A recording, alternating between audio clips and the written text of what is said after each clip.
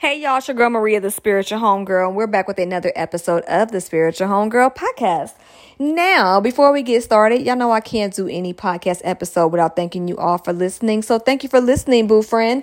Out of the tens and thousands of podcasts that are out there in podcast land since 2016, you've lent me your ears, and I really appreciate that. So for those who don't know, I'm on a 68-day podcast marathon, ancestrally inspired as they usually are. We are doing different ways to finish the year, the Gregorian year, as healthy as possible. So if you missed any of those episodes, tap in with your girl, okay? I started on today. If you're listening to this on October 25th, I started on October 25th. So if you're listening to this afterwards, you might want to tap in because I'm going every single day, sometimes twice a day, until I feel like stopping. So because October is still domestic or National Domestic Violence Awareness Month, I wanted to sprinkle in some more episodes about different types of abuse so that we could be more aware and vigilant. And today I wanted to talk about spiritual abuse. Spiritual abuse is something that people, and again, like financial, like emotional, and like spiritual, it's a little difficult to catch sometimes because we are not necessarily taught the signs of these kind of things. I know when I was in my 8th and 9th grade health classes, we were more so taught about physical abuse and a little bit of, emotional abuse, but not quite all the different types of abuse that can coexist at one time.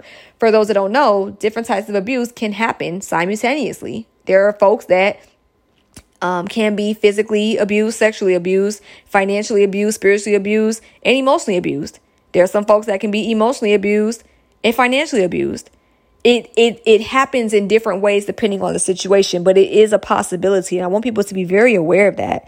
Domestic violence is a very important topic to me. I lost some people close to me over the years to domestic violence. And I want to make sure that I use my platform to inform folks to be aware of the signs so that they can keep themselves safe.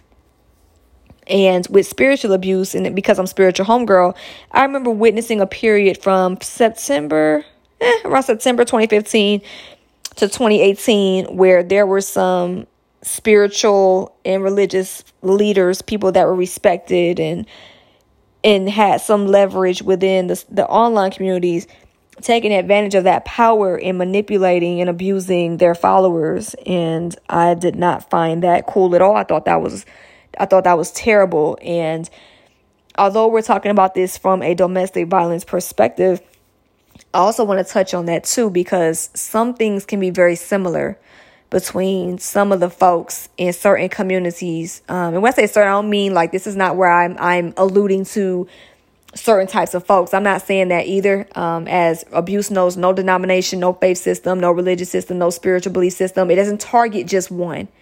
There is no perfect victim when it comes to domestic violence. It knows no socioeconomic status, no education status. It can affect any community. It could affect any spiritual community. It could affect any religious community. It could affect any kind of community. So this won't be that kind of episode where I'm alluding to abusive systems because, that's just not my thing. So unless they're out of pocket, but I haven't done a call out episode in a while. So I just wanted to make that very clear. When it comes to a environment outside of a partnership, right? Because sometimes, it's you could tell when it comes to intimate partner violence, it's pretty obvious sometimes. But sometimes it's harder to detect even with a community sense because the culture is so toxic, you might not realize it until you're already involved and you're already invested. So some of the things that you might hear, they might remind you of some of the things you might have gone through or you might have heard about in a community sense. But the behavior is similar in the sense of it all being rooted in power and control. Because that's what abusers or people who perpetuate abusive behaviors like to move within.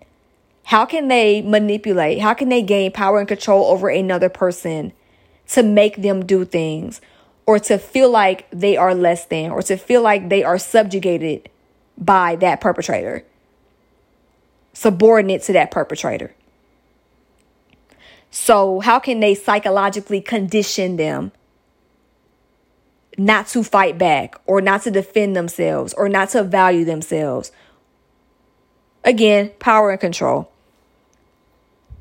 So some signs you may be aware or may want to be aware of is when an abusive partner ridicules or insults the other person's religious or spiritual beliefs. Now, I know some folks are just natural jokesters. I'm not talking about that. I'm saying devaluing and belittling someone, attempting to even use humor even. You can tell when something's a joke and when something's not a joke. Some jokes you can laugh with, some jokes you don't feel right. That's when you feel like it's an attack. Whatever that is, when it starts feeling like an attack, that's the sign you need to look out for. I remember one time I had a head wrap on and I was walking through, what was it, Little Five? And somebody was like, all right, Erykah Badu. And I was like, okay, like, all right. Like, I didn't really trip on it because it was like, whatever. I love Erykah Badu. No issue. But it's a difference between a little jokey joke here and there. And again, everyone has different levels of tolerance for that too. So if an Erykah Badu joke would have offended you, then by all means, be offended. But when it comes to, something where they are calling you like a voodoo witch because you like to burn candles, they call you the devil because you have tarot cards. They call you, what was the thing? That could be considered abusive. Where they demonize whatever you believe. That can be abusive. Also, another sign is preventing the other person from practicing their religious or spiritual beliefs. Hiding texts, hiding candles, hiding their license so they can't go to service. Hiding their keys so they can't go anywhere for classes, Bible study, whatever it is. Any type of prevention from you being able to go and do what you need to do to get your spirit fed, that's a sign to look out for as well. Another sign is using the partner's religious or spiritual beliefs to manipulate or shame them. Now, I want to also add with using religious texts and beliefs to try to justify abusive behavior or to minimize the concerns that person experiencing the abuse may have. That's the thing I see most with the folks that I work with. For those who don't know, I work with domestic violence survivors, and I have for some years now. And again, this topic is very close to me because, of some of the personal losses that I've witnessed from folks with domestic violence. But that has been, and when it comes to spiritual abuse, that has been the main one. The main one. Finding ways to manipulate, again, rooted in power and control, psychological conditioning. Finding ways to manipulate certain spiritual contexts, certain texts, religious or spiritual texts to justify the behavior. The worst one I saw or heard of was a person. Matter of fact, I think I talked about this in a podcast episode where I called someone to the carpet about that, about spiritual elitism.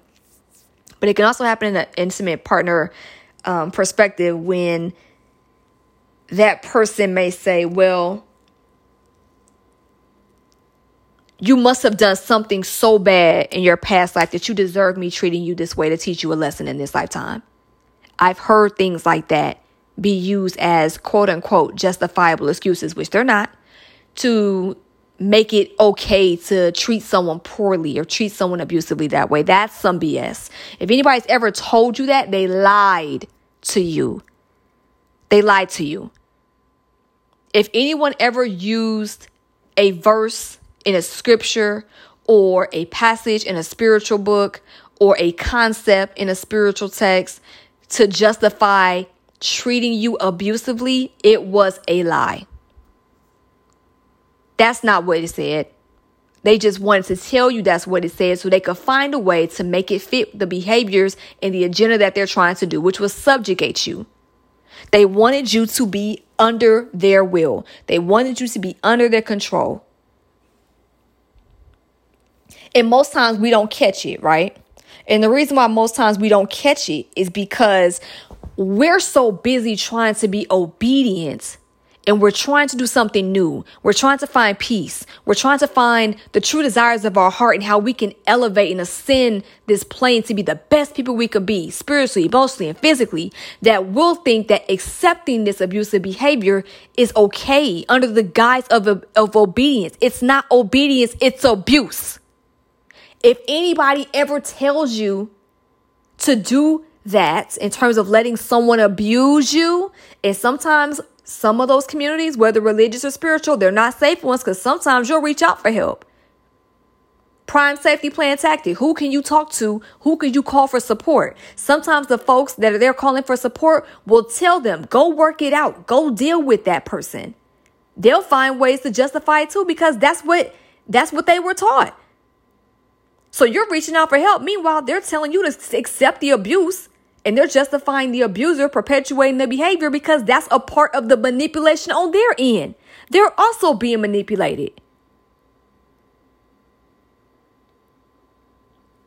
That's why I always say, if you're going to safety plan when it comes to spiritual abuse, if you can't trust, and there's some people that you can't trust in your communities, with your faith-based communities, religious or spiritual, but if you can't, always have 3 people outside of that community that you could call for support in case that don't work out. Because for some people, that could literally be the difference between life or death. Another sign of abuse that you may want to look out for is if y'all have children, right? And y'all have a partnership and one partner wants to raise their child or their children a particular religion or a spiritual faith, and the other person disagrees, and then they start raising that child or those children under that faith anyway, that is also another sign to look out for. There's nothing wrong with being interfaith. I think it's great, personally. However, because I have heard situations where, and I know folks who, they got a Muslim parent, they got a Christian parent, they got a Christian parent, they got a spiritual parent, they got a Buddhist parent, they got a spiritual parent, a Buddhist parent, a parent that practices Ifa, but they have a compromise to where they have an agreement. And I don't know the inner workings of that because that's their business, but they have an agreement to where they will make decisions together as to how their children will be raised with respect to their spiritual or religious belief systems. But when you have one person on one end and another person on the opposite end, they're not agreeing, and then one of those folks decides to raise those children in that faith anyway, and there's a disagreement, that's going to lead to problems. So that's another sign to look out for. So before I wrap up today's episode, I just want to put this on your heart. Does your knowledge of obedience require you to be disrespected? There is a difference between being self-aware and holding yourself accountable. That's a completely different scenario than being disrespected and being harmed. And if your obedience requires you being disrespected, humiliated, shamed, embarrassed, ridiculed, or harmed, you might want to sit with whether that community that is perpetuating that behavior or your partner is perpetuating that behavior is safe for you. And if you're needing some resources on this, I always encourage people to call the domestic violence hotline. If you have a computer, or you have Safari on your phone, or, whatever browser is on your smartphone, you can go to thehotline.org, like THEHOTLINE.org. Or you can call 800-799-7233. Again, 800-799-7233. Okay, so this has been another episode of the Spiritual Homegirl Podcast. My name is Maria, and remember, boo friend, trust the journey, trust yourself, and whatever you do, do it safe and do it with love, okay? Love y'all. Peace.